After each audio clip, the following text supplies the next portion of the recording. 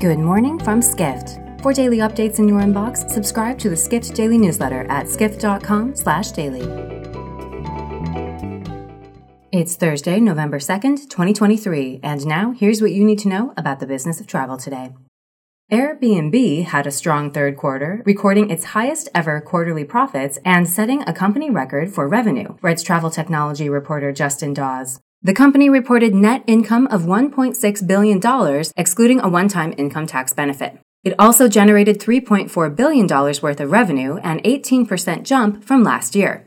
Dawes reports those record numbers were driven by 113 million bookings during the third quarter, a 14% year-over-year increase. In addition, Airbnb said it saw a 19% jump in its active listings last quarter, with Latin America and Asia Pacific representing the regions with the highest growth.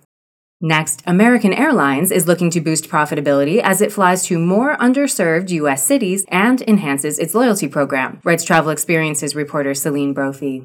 American CEO Robert Isom said at the Skift Aviation Forum on Wednesday that the carrier would increase service to smaller U.S. cities, citing Roanoke, Virginia, and Lubbock, Texas as examples. Isom said that American was looking to strengthen its loyalty program, which lags behind competitors. He called it an untapped opportunity. Finally, United Airlines strongly believes that the international travel boom hasn't peaked, reports Edward Russell, editor of Skift publication Airline Weekly. United Chief Commercial Officer Andrew Nocella said at the forum on Wednesday that the company sees more opportunity for growth overseas. United recently ordered hundreds of new Boeing 787s and unveiled several transatlantic routes for next summer. Russell writes, United saw record profits for both transatlantic and trans-Pacific travel in the third quarter. However, Russell notes many airline industry insiders wonder if the international boom will continue. In addition, long-haul international routes cost more to operate than domestic flights, possibly leading to large losses. For more travel stories and deep dives into the latest trends, head to skift.com. To find these stories and more insight into the business of travel, subscribe to the Skift Daily newsletter at skift.com/daily.